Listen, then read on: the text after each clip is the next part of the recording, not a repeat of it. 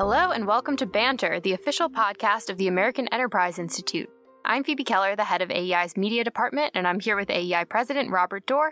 We'll be your Banter co-hosts. Each week, we'll take you inside our think tank for conversations with leading policymakers and thinkers about today's pressing policy issues. Thanks for tuning in.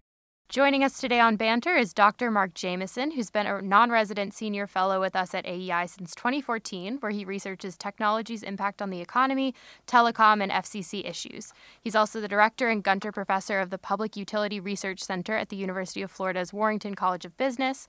Dr. Jamieson has served on the FCC transition team for President-elect Trump and as a special advisor to the chair of the governor of Florida's Internet Task Force and as president of the Transportation and Public Utilities Group. Earlier, he was a manager of regulatory policy at Sprint, head of research for the Iowa Utilities Board, and communications economist for the Kansas Corporation Commission. Thanks so much for joining us on Banter, Mark. It's my pleasure. Thank you for having me. It's an honor. Well, we're very glad to have you, Mark, because you are right in the middle of some really hot issues concerning technology and the economy and antitrust and government regulation. And some of those issues are sources of division among, longtime sort of right-of-center people who have sort of turned on each other. And the great thing about Mark, Phoebe, is that he keeps us true. He keeps us true to our principles. At least that's how I see it. But in the back and forth of banter, Phoebe and I have an agreement that we trade off on who gets to ask the first question, because sometimes the person who asks the first question then asks all the questions. It's been known to happen. But it's Phoebe's turn, so she's going to start out. Great. So to open up our conversation today, I just thought maybe you could give us a quick lay of the land, because there's so much happening on big tech regulation. And so I think that sometimes the different efforts to crack down on big tech all kind of get muddled and mixed together. So I was hoping that you could give us an overview of the efforts that are going on at the FTC versus the DOJ versus Congress. Oh, my. Well, how much an easy softball first question. Who's responsible for what, or who can do the most damage? Well, at the 50,000-foot level, we have a convergence of ideology and irritation, if you will, where there's been a growing movement of people who simply see large business as inherently bad. And they really think that the government should be in charge of how these businesses are shaped and just breaking them up if they just get too large from their perspectives anyway. And it doesn't require, and it doesn't include any really sophisticated thought. It's about that basic.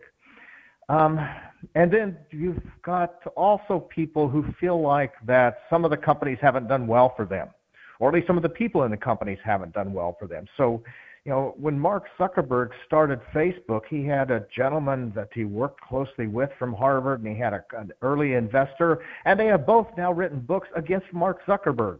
They say that it's not personal, but they really have turned on him very, very specifically.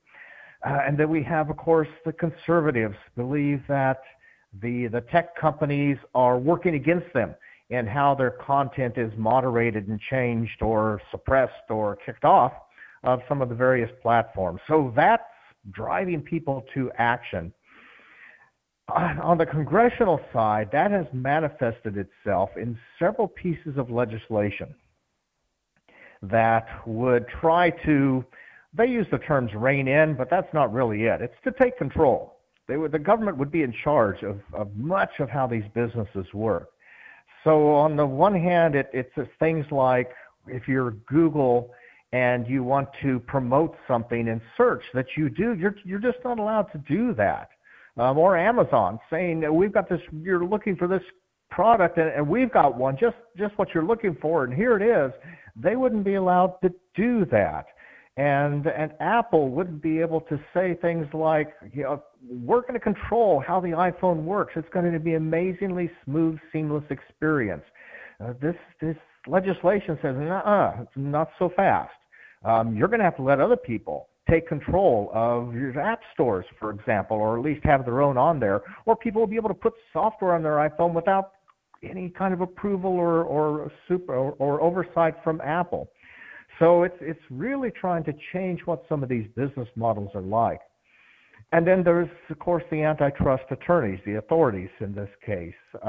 Federal Trade Commission is going after Facebook and saying that Facebook has market power and discriminates badly in this what they call the personal social networking service.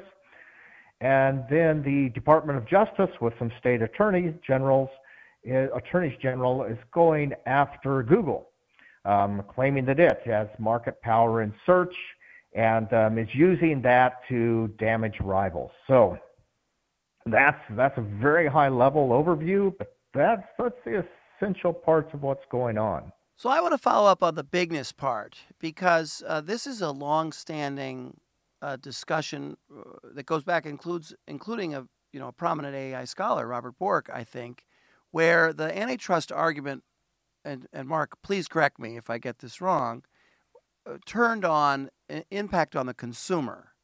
And regardless of how big, what mattered was the combination or the size detrimental to the consumer. But the new people want to change that. Could you just explain where that debate is, and where do you think it's going to lead?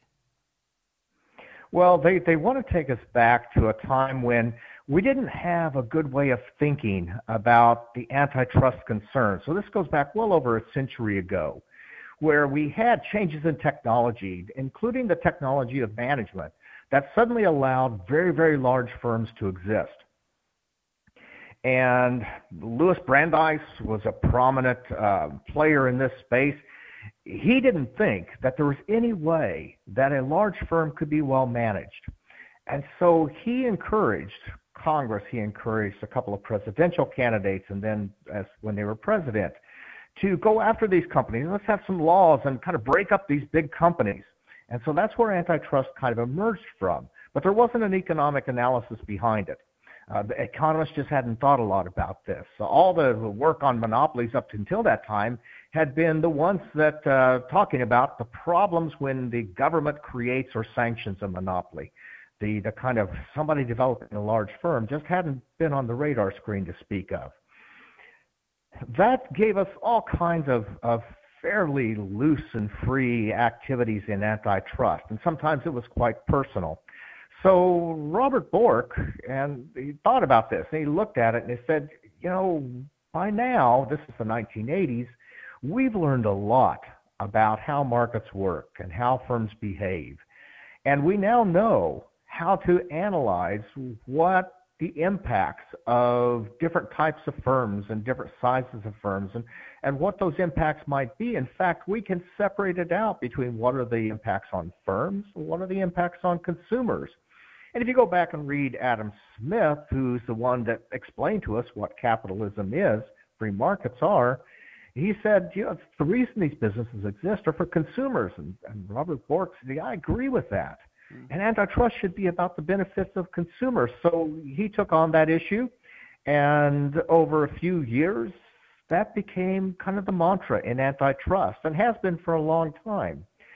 That bothers some people because, one, it puts economists in the driver's seat of looking at antitrust issues because now it's analytical. We can very much specify exactly what we're looking at, and it requires economic skills to do that. And then it doesn't take you to having small firms. A very large firm could be very beneficial for consumers. And that in particular has bothered a lot of people. So you'll see a lot of economic research articles that will say, look how big businesses have become. That must be a failure of antitrust. But so we need to attack big firms. But they've gotten their reasoning in a circle where they're saying, look, firms are big. That must be bad, so we need to break them up. But they're right back to where we were, just not working through who really benefits and who does not from the way that markets are structured. So I want to get back to that part about who really benefits and what the implications of taking down these big companies would be to consumers, to the economy, to employees. But before I do that, tell us what the political terrain is, because aren't you facing these concerns from both political parties, both Republicans and Democrats on these issues, especially about bigness. I mean, you'd think that in our normal, that it would be people on the left that are always afraid of large concentrations of wealth, but Republicans are joining that fight too. And what's that like? And is that all about the politics of canceling President Trump on Twitter, or is it also about social issues and the enormous influence these companies have on our culture? Well, it's hard to know what's in people's minds. Yeah, I can hear what they say, but it's hard to get behind it. Yeah. But the things that I hear are some of the things that you just alluded to, that these companies are awfully large. And maybe that's a worry. That's certainly important on the Democrat side. They don't like somebody being kind of beyond their reach, is my impression anyway. Because from every solution I hear from their side, it's about the government running how the firm is going to work, how the market's going to be structured. It's fairly extensive control. So you think that must be their real concern, is the locus of control. On the Republican side, when I hear the anger over size, it really seemed to start when they got a sense that Facebook was siding with the Democrats on content, and Twitter was siding with the Democrats on content, and Google as well.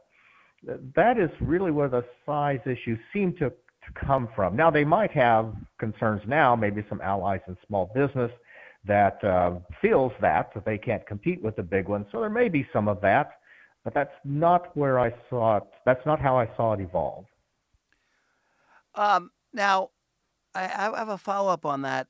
What is the impact on consumers or the economy or employees that would come from reducing the sizes of these companies or regulating them more gradually? I mean, just draw the scary scenario. If these people get their way, what? Okay, there are basically three things that I think about.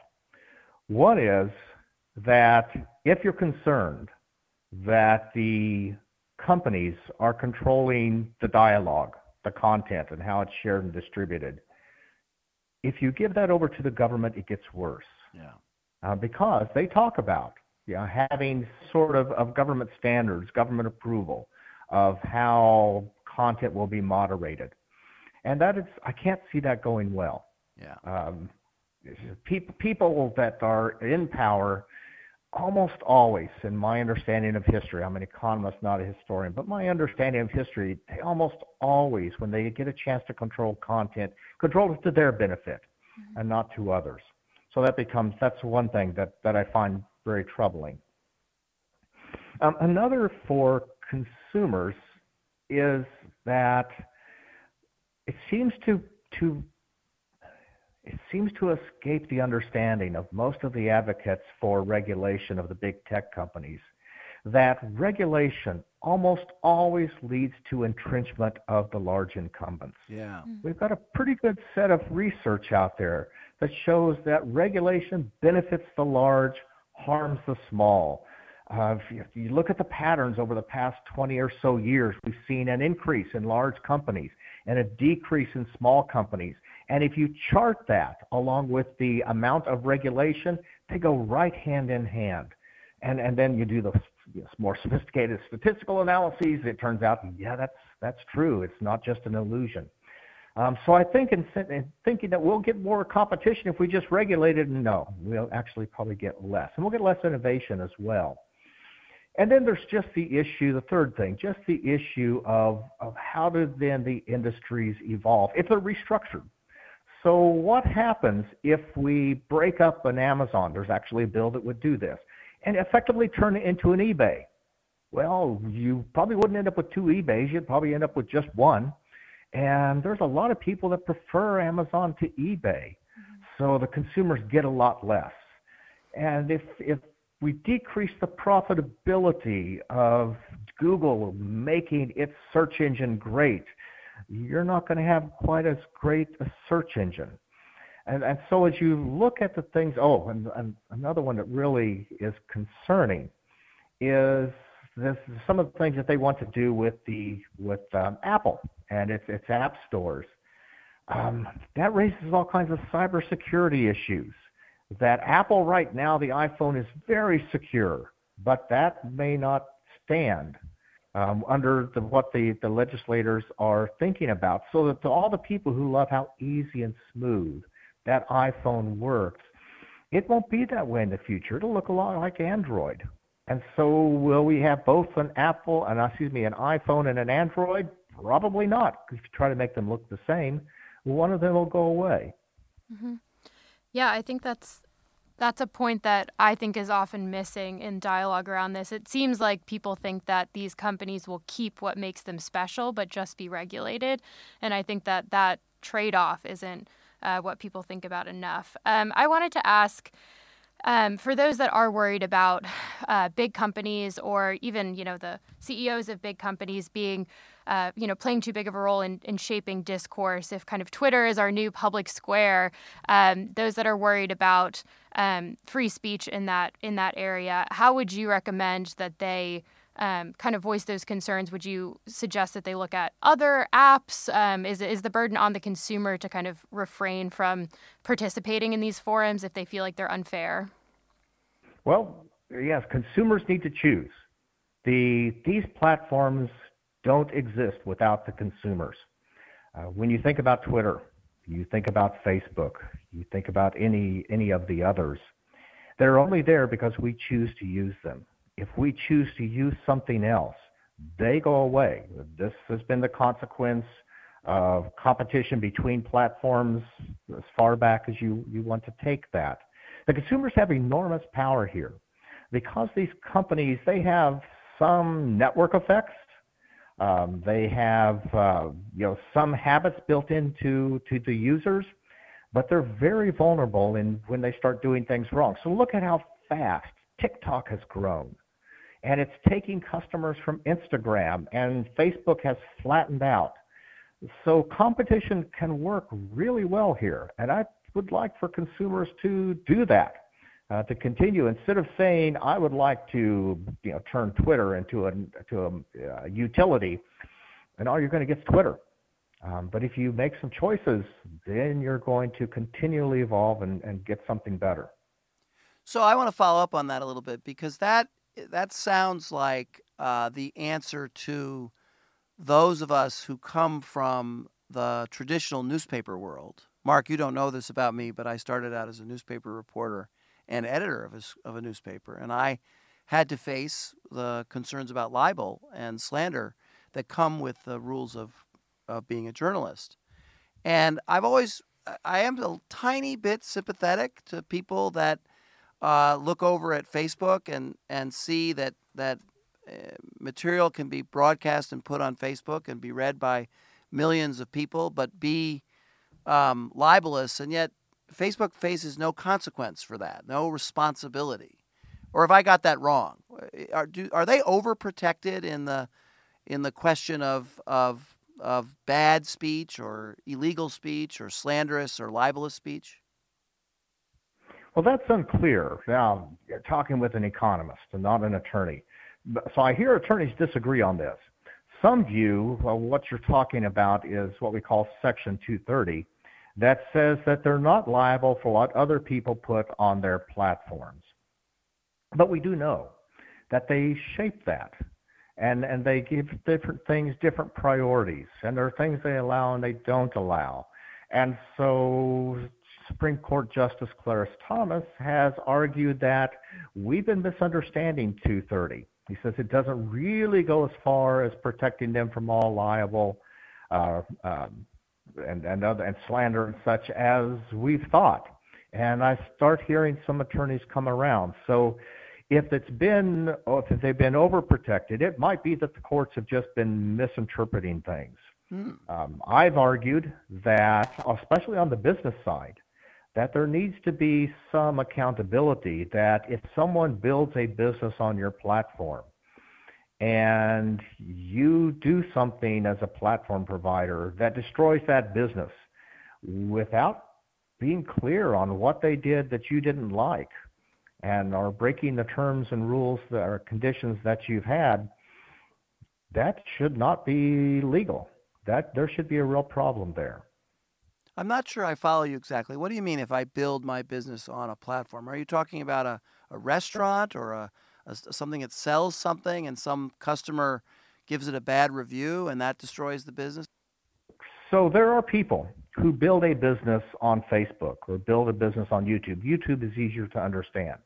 There are people that they are content providers, they're commentary providers, and they go directly to the YouTube. platform. They don't. There's no intermediary. They build their entire business on YouTube. Yes, and then YouTube will say, we're going to demonetize this particular video, or we're going to reject this particular video. Oh, I see. Without much of an explanation. And sometimes it happens with no warning whatsoever. You do that very much, or you just kick the person off because you don't like what they're saying. That's a real problem. But those particular businesses are now reacting. They're going to locals. They're going to other types of platforms where that control is not there. So the marketplace is working. But if you've invested to build your brand and build your content on my platform, and I kick you off and you can't tell what you did wrong, and I won't explain to you what you did wrong, I think I should pay something for that.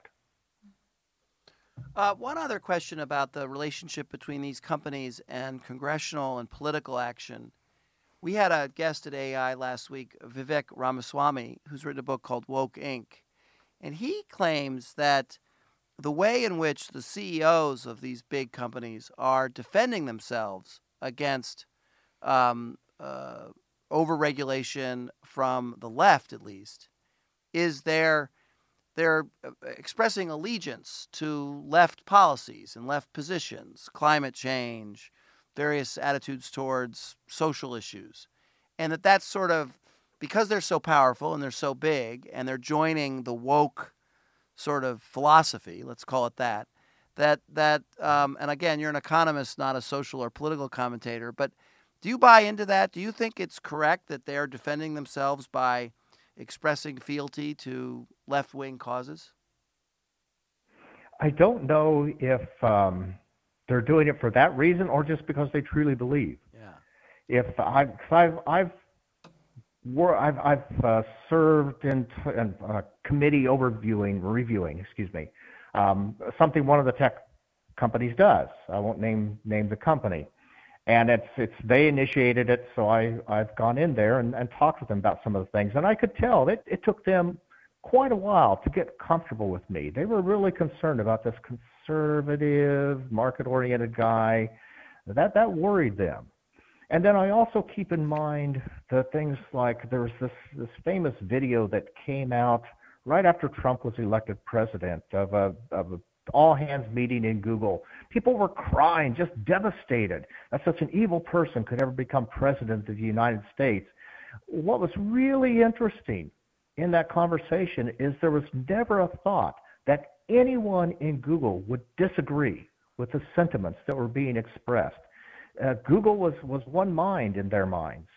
And so I get the sense that for the most part, they're really true believers. Although, if you listen to the hearings in the Senate and the House where these companies are brought in, it's very clear that, and they've been open about it, that some of our elected representatives are really trying to pressure these companies to side with them on what is and is not misinformation, in part to control the dialogue. One question I wanted to ask on a slightly different topic. You also have researched extensively into broadband, and there's a sizable amount, I think $65 billion allocated for broadband internet development in the new infrastructure bill becoming law. So I wanted to get your take on that, and if you think that that's a promising development. Whether it's a promising development depends upon what's done with it. The way that we've handled that type of money coming from legislation in the past is that we've held beauty contests where some government entity, In this case, it's going to be a lot of states. In the past, it's been a combination of states and federal, sometimes just federal. They will say, we've got broadband money. Tell us something cool you would do with it. And we want you to be sure to serve the poor, the underserved, marginalized groups. That's what we're looking for. Tell us what you want to do. Those kinds of beauty contests, the competition, because there's so many dimensions of it, and I've served on review committees for these types of applications before, it's really clear that once the technical analysts like me have done our work, then the congressmen and the senators get on the phone and start saying, I really think that this particular application is just amazing. It really should be funded. And it's gone, the consequences have always been terribly poor for us.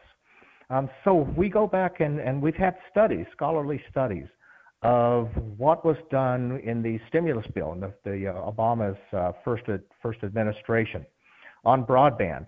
And certainly several $1 billion was spent. We are unable to measure any change in the amount of broadband available.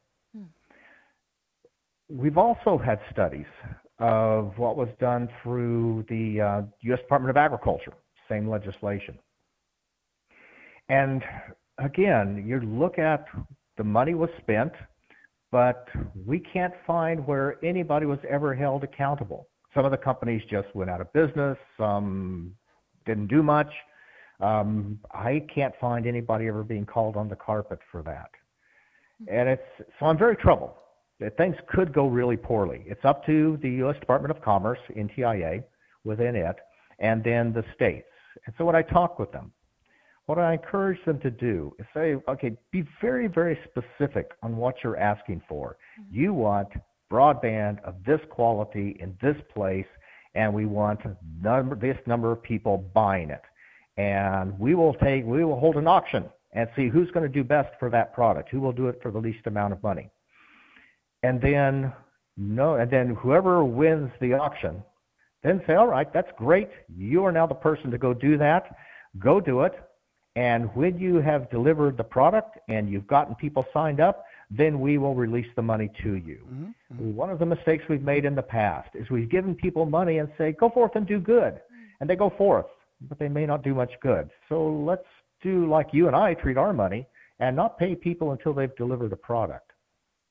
So that's a very helpful summary of the problem, because the broadband issue is not a problem in cities. It seems to me, really, it's not a big problem in suburban areas. It's a rural problem, or maybe I'm wrong about this. And it's also in terms of the percentage of the population, because of the effectiveness of a lot of companies in these industries. If we go back 25 years, the availability of broadband has grown dramatically. I mean, and millions and millions and millions, high 90% of Americans have it, it seems to me. I may be wrong about that. You correct me, Mark. But it's rural America. 80+%, yeah. Yeah, so the market did a good job up to a certain point. Mm-hmm. And as hard as we try, we keep getting it wrong on how to bring it to, rural America. Is that right? And your solution, this auction solution, tell us how you're going to get it to these rural parts of America, at what price, and we're not going to pay you till you do it. Does sound like the best way to make it happen. Yes, and it's not new. This is the best practice around the world for the past 25 years. It's just new in the United States. The Federal Communications Commission, it started under the Obama administration. They started working out how it would work. It was first implemented during the Trump administration. They actually distribute broadband subsidies in high-cost rural areas using that kind of a reverse auction. And the studies have shown that the amount of they saved 70% of what they used to spend to subsidize broadband. Now, that wasn't they weren't working a grant program. It was an even stranger system that they used to use. But they've saved tremendous amounts of money with that type of system. So we know that those systems work. It's worked in every country that I know of that has been used in. But there is one other aspect that I need to make sure to mention, is that it's not just the high-cost rural areas. It is actually uptake of broadband by low-income households. Traditionally, we've thought about that as just a pricing issue. If we make it cheap enough, they'll buy it. And so we've tried that. Again, under the Obama administration, there were experiments done that effectively gave people broadband, and they still wouldn't take it. So we do not understand why it is that broadband doesn't fit their lives, but it doesn't somehow. But it's still valuable, and we know it's valuable from all the things we've just gone through with the pandemic. So also when I talk with the different government entities, I tell them we need to study and listen to these poor communities and these marginalized groups, because something in there is not working for them. We're failing, and we just can't afford to fail anymore. We've got to figure this out and do something that really works for them. Two last questions I have. One is very specific, and I'm just curious about it, and the other is very general. And so I'll do the specific one first. You mentioned, the great, we have an economist here at AEI, not you, Mark, but another one, who calls these companies the crown jewels of the American economy. They've produced more wealth, hired more people, produced more great products than many of the other great companies in America. And, of course, some of them are the biggest companies. But you didn't mention Microsoft. Does Microsoft not face any of these pressures? Microsoft has learned to keep its head down, is my understanding. I am old enough to remember when antitrust cases were filed against Microsoft. And Microsoft had no lobbyists in Washington, D.C. Prior to being brought, antitrust charges being brought against it. Now it has a whole lot of lobbyists.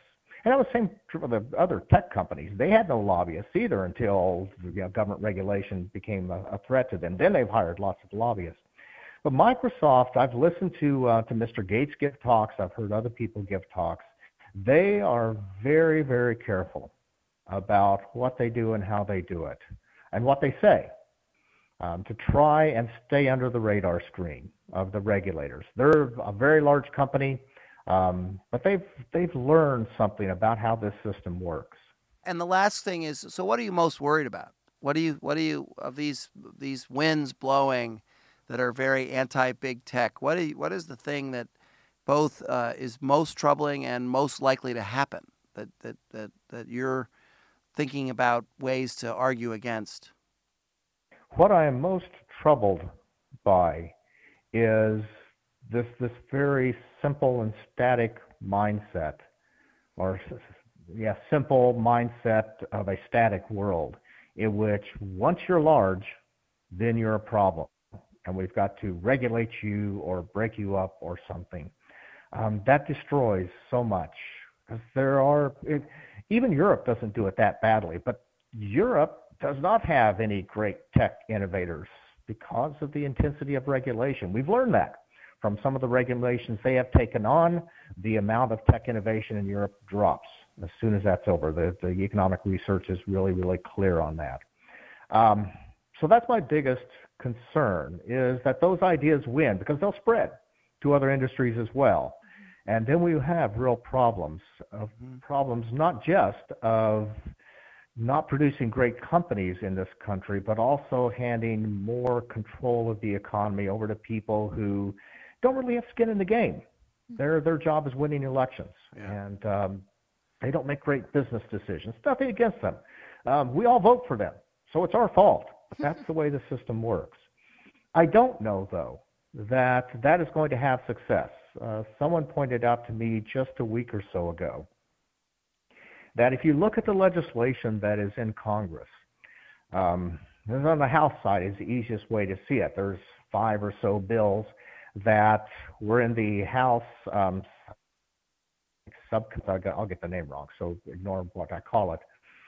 They were voted out of committee, and it was a bloodbath in getting it done. It took a long time, lots of arguments over language. They got it out of committee, and there is no plan for a floor vote. It's unclear that the anti-tech, the anti-bigness community has enough votes to get their bills through Congress. So they may be a lot of sound on and fury. Government appointees. Yeah. Yeah. So they may just be relying upon the bureaucracy to fulfill what they want done. While we're on that, and do you think your research, your scholarship, your writing is having an impact on the decision-making on these issues? I can't say that I'm having an impact on decision-making. When I talk with people who are in the debates, the things that I talk about and my colleagues talk about seems to be very useful, but I'm not involved in the political arena. And a lot of this is politics. Something else I've grown to appreciate is that the ideas that we are combating now that didn't just come out of whole cloth. If you read the books, there's been a concerted effort over 20 years or so of getting people in academia to write on these particular topics, to get people with money to develop what you might loosely call think tanks, to advocate for some of these.